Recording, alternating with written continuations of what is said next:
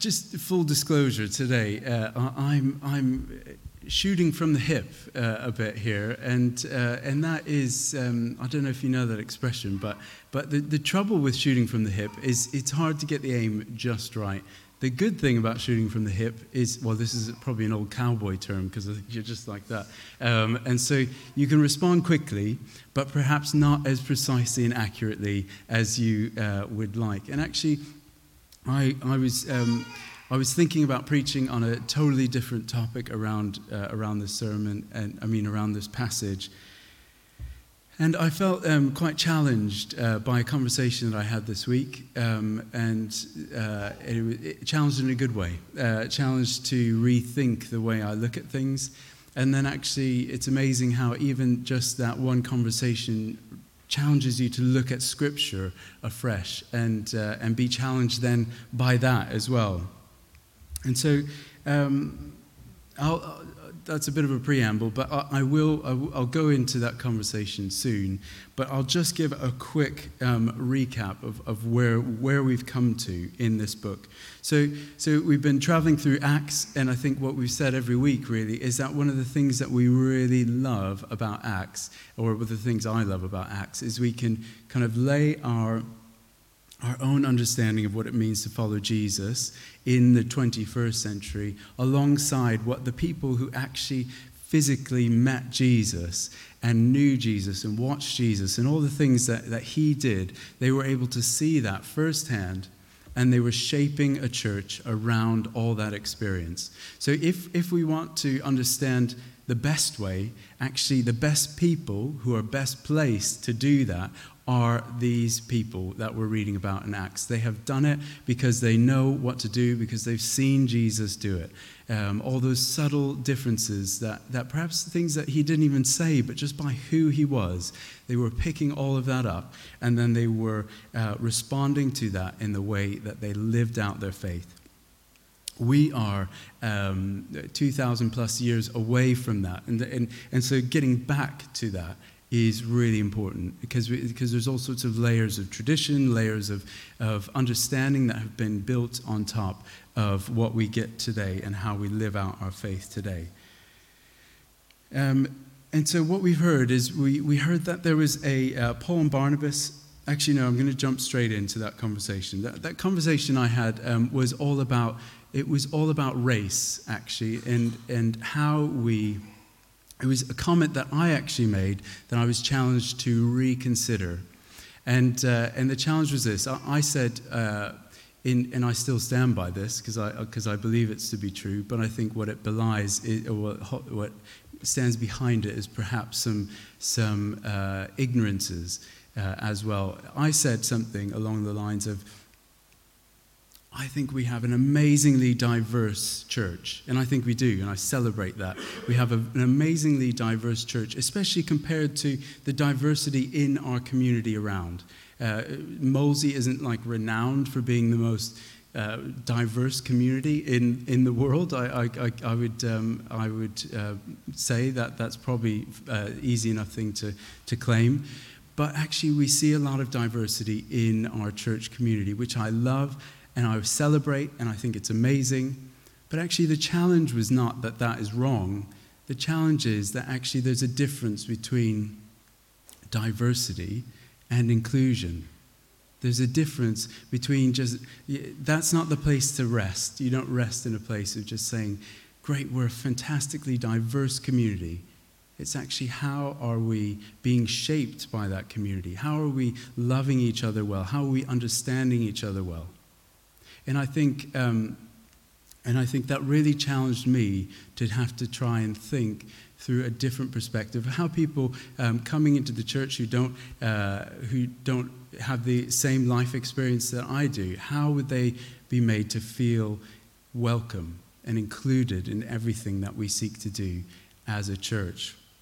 And I think one of the things I learned early on in my Christian life, because I was with YWAM, Youth with a Mission, they encouraged us to understand our cultural glasses. We wear these lenses that we are not even aware of. Obviously we don't, but it's a word picture. So we wear a lens from which we understand the world. all the information coming into us is being filtered by this lens, and it's changing how it looks. So one situation might feel and look differently to us than it would another person. And I had an example shared with me recently about something that was seemingly, that I would never think about. I would never think about it as in being a racial issue, because I wouldn't have seen it in that light. But actually, the person felt hurt by the conversation because of all the things that they have experienced in their life. That actually this just, even if it wasn't the intention of what the person said, it just adds into this narrative which they've been having to live through their whole life in different spaces. And the church should be a place where that is not even happening at all. So I say I'm shooting from the hip. It's kind of because when I had this conversation that was slightly challenging to me and my perception on things, I said, okay, great, I'm going to go away and really think about that and kind of get all my ducks in a row, and then we can preach about it sometime, because it would be a really helpful thing to be discussing. But actually, I need to just really understand this first, because I'm aware of my own ignorances.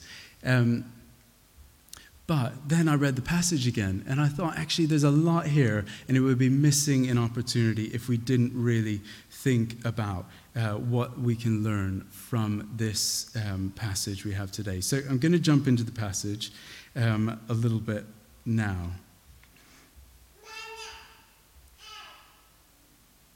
So, what we see is a bit of background. So we've got Paul and Barnabas. They've gone out on this amazing journey, and they've been seeing God at work in people's lives. And what their default mode is they're always going first to the synagogues, because Jesus was Jewish. Paul and Barnabas were Jewish. It was a Jewish movement in many ways. A lot of the followers of Jesus would have been Jewish at this time, and so that movement was a Jesus movement within the Jewish kind of religion in many ways. And so that's not a precise explanation. There's other ways of cutting it, but the weight was very much in that direction. Then, after they went to each synagogue in each town that they went to, that's where they felt comfortable. That was their kind of place of being able to share the good news, because that's how they received it. They would then go and preach to Gentiles. And Gentiles are just anybody who is not in the Jewish community. So they would go and preach to them as well. And then all these Gentiles were coming to faith. And they're faced with this question: how do we deal with this? How do we deal with these Gentiles coming in? And I think this is not the thing that I think we can really learn from, and the thing that actually I was going to preach on originally was all about how you can disagree really well, because I think they did an amazing job. They were debating this issue of how the Gentiles are engaging in their community. They couldn't come to a head on it. They just had to send over to the mother church, which is Jerusalem, and we see these characters like Peter coming back, and James, and all these people who would have known Jesus personally. And they were then weighing in on this debate. And what I think, what our passage today finished with was this: we should not make it difficult for Gentiles who are turning to God. So that's kind of what I want us to hold around this whole issue. We don't want to make it difficult for Gentiles turning to God. And what got me thinking about this passage in relation to that is I just read, as in listened to, this book again called We Need to Talk About Race by Ben Lindsay. And actually, one of the things that struck me most in this book was actually unintentionally, I think there's a lot of difficulty from his experience.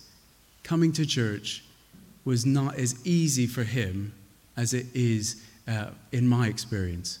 for an example.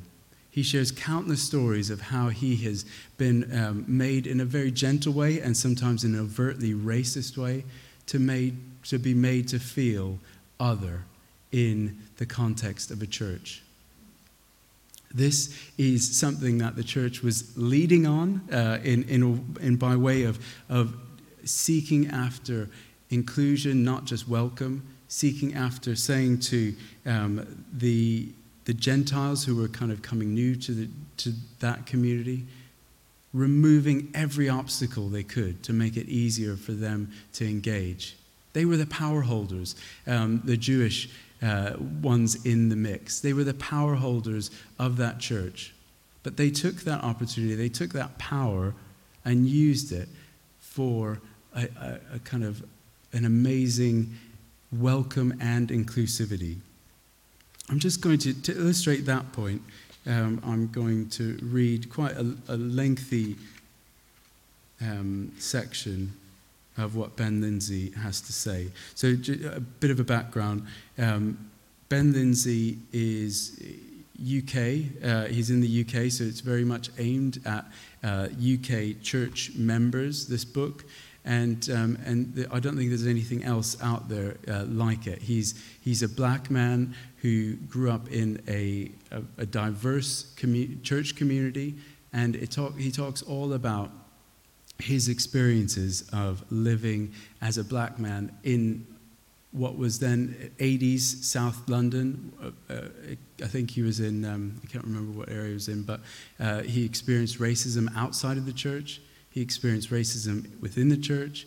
And then even to this day, he experiences very subtle ways that people make him to feel other within the church. One, not meaning to exclude him, but making it feel that much harder.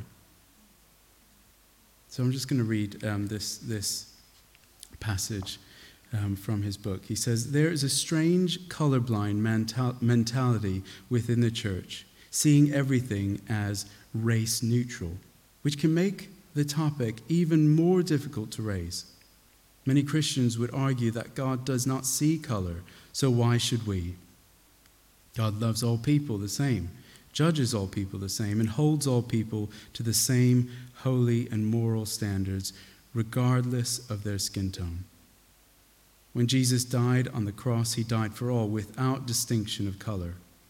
While this is all true, we cannot ignore the other end of the spectrum, color consciousness.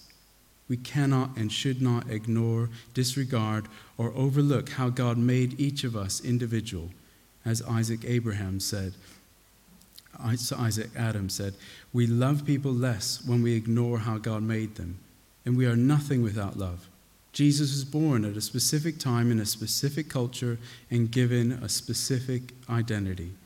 God is all about the detail." Then Ben Lindsay goes on to say, "While some Christians will view a colorblind approach as a positive thing, a demonstration of loving all regardless of race, there is also a danger that if white church members do not have a degree of color consciousness, they will ignore the realities, concerns, joys, and fears people of color experience. This is imperative because being color conscious gives white people license to explore and learn about diverse cultures and help people of color to feel valued and welcomed in traditionally white spaces. Finally, color consciousness brings the truer representation of God's value of diversity into the body of Christ, helping to bring the glorious melody of diverse tongues coming from peoples of all nations, all colors, praising him together around the throne in diverse ways."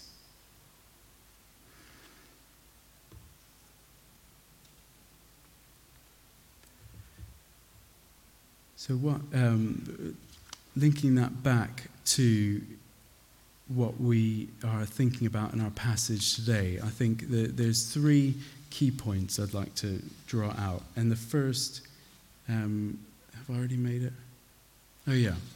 The first is here. It's talking about the fact that actually there's an acknowledgement in what he said there. And if you read this book, which is going to be the homework, I'm going to give us actually two minutes at the end for everybody to order this on Amazon or other book places.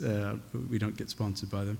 And I'm going to buy 5 copies and pop them in the back. So if you don't have, I don't have it yet because I'm shooting from the hip today. And because I'd like us all, this topic is a big one and needs more conversation than just one sermon. And but one of the things I think we learn from this passage is that there's an acknowledgement that what is easy for some people might find it very easy and very comfortable, and just say St. Mary's is such a welcoming place, and that might be true, but it may not feel that for everyone. So there's an acknowledgement in what the disciples were dealing with, is that it might be easy for the Judaizers, they were called, these guys with the cool name, but they weren't very cool dudes. They were pretty narrow-minded. They were telling the Gentiles that they needed to be circumcised and take all the ritual food laws seriously. So what was easy for them, they were impressing on others. But some of the things that we do, it's possible it makes it hard for others to feel welcome. And that's not just an issue of race. That could be all sorts of things that go on within the church. So there's an acknowledgement that is just the reality of culture as it shapes. And then the second one is about power and responsibility. I think there was somebody before probably, but I only know Spider-Man talks about power and responsibility. With great power comes great responsibility. And I think, so if there is a kind of status quo within the church that is in any way making it hard for people to feel welcome, that needs to be challenged. And those structures need to be removed. Those barriers need to be taken down. And I mean, I'm not suggesting that we're able to do this. And there's a whole other debate around this. But I think one of the examples that Ben makes in this book is about you walk into a building and there's stained glass Jesus who's looking very white and very European. And actually, that's not at all what he looked like, obviously. Historically, it didn't. But what are these signals sending to people that aren't like that? I suggest some of the wrong ones, and that's what Ben Lindsay is saying in his book as well. So I'm not saying we're going to break all the windows necessarily, but we could do. Mary said we could do. Mary. If anyone shoots from the hip, it's Mary.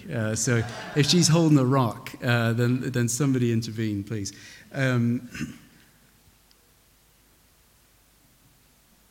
am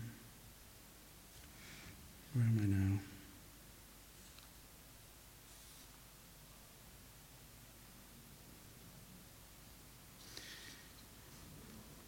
I think you've almost had enough from me. As I say, it's not fully formed. I'm sure shooting from the hip means you miss as many times as you hit, and so I don't suggest that everything I said was perfect, and I've probably misspoken, and it is actually quite a frightening conversation to talk about at the best of times, because actually there's so much pain, there's so much, it's such a personal thing. But I suppose what I'm trying to say this morning is I hope that as a community we can be a safe space to have those open conversations, that we can learn from each other, that we can not just be inclusive and welcoming to everybody who we see around us, but it be even more that people who just walk by will know us by that. I was, this is completely off topic, but I was, I'll try and link it back, but does anyone know the company Lush? They do like perfumes and stuff. they do like, I was thinking about it because I went and did a perfume making session with Judah and Ava, and we had a great time. It sounds really random, but it was fun. So we went into Kingston, and then now our house is like full of Lush products. But this is getting somewhere, I promise. I was thinking about it, and actually I don't think they advertise at all. They like I've not seen any advertisement from them. Their website is fine, but it's not like they're not kind of sending spam out. They're not doing anything.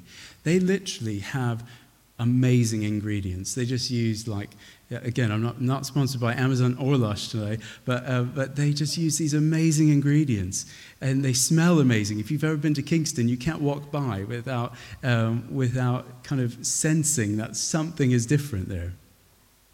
And actually, we can make everything really glossy. We've put up an amazing photo of Mary and I. The photo of us isn't amazing. Sorry, the poster's amazing because Cy developed it. And it says, "You are welcome" here on it in big letters. That's just gone up yesterday. So we can make it look beautiful like that. We should. But actually, are we able to at the essence, at the very base, are we going to be smelling of a place that's welcome? Are we going to, if we boil it down to the bare ingredients, is that who we are? I love it if we don't have to advertise too widely, but people just hear about us. They know that it's good people with good intentions that love each other in this place. And I think we're 95% of the way there, but I just think that we have room to grow. I do, anyway. I know I do. And so that's my kind of hope and prayer, that out of what I've just babbled on about, we might move forward in this area and all sorts of others in being an inclusive and welcoming place to everybody who would be willing to join us. And so I said I promised I'd give you 2 minutes. That 2 minutes is now. I'd love for us to all order this book. And I would say I'll just buy a bunch and get them here for next week. But actually there's something in, if you buy it, I tend to find you're more likely to read it. So that's part of the motivation there. So if you're willing to join me, Audible. I do it on Audible. Again, Amazon related. But I listened, and actually, it's Ben Lindsay who does it. And Mary's taught me this new trick, which is you can turn it to like double speed. And if you're a good listener, you can really fly through books. And so here's your moment. If you want to download it on Audible, it would be like £7 for a credit. If you want to buy it on Amazon, maybe we could have some mood music in the background for 2 minutes whilst we all do some online shopping. But if it's going to be tricky to afford the book, then I will be buying 5 copies, and I'll pop them up in the back there by next Sunday, and do just kind of sneak in and take them, or during the cafe time. But here's your online shopping session.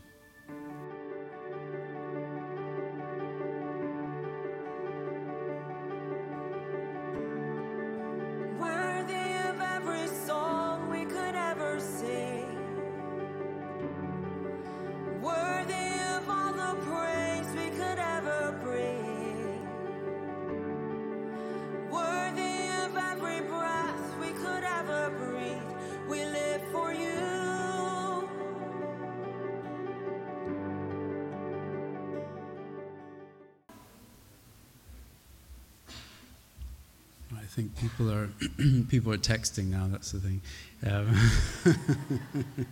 That's the only tricky bit there. I think we're gonna worship now together. So let's stand, and I'll just pray for us as we do.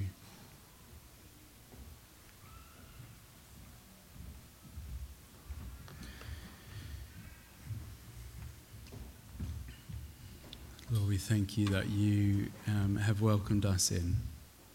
Lord, we thank you that we're here this morning, that we're worshiping you, that we even know about a Sunday gathering in East Molesey is because you've met us and welcomed us in. We thank you that you've removed every barrier that's come before us in being able to experience your love.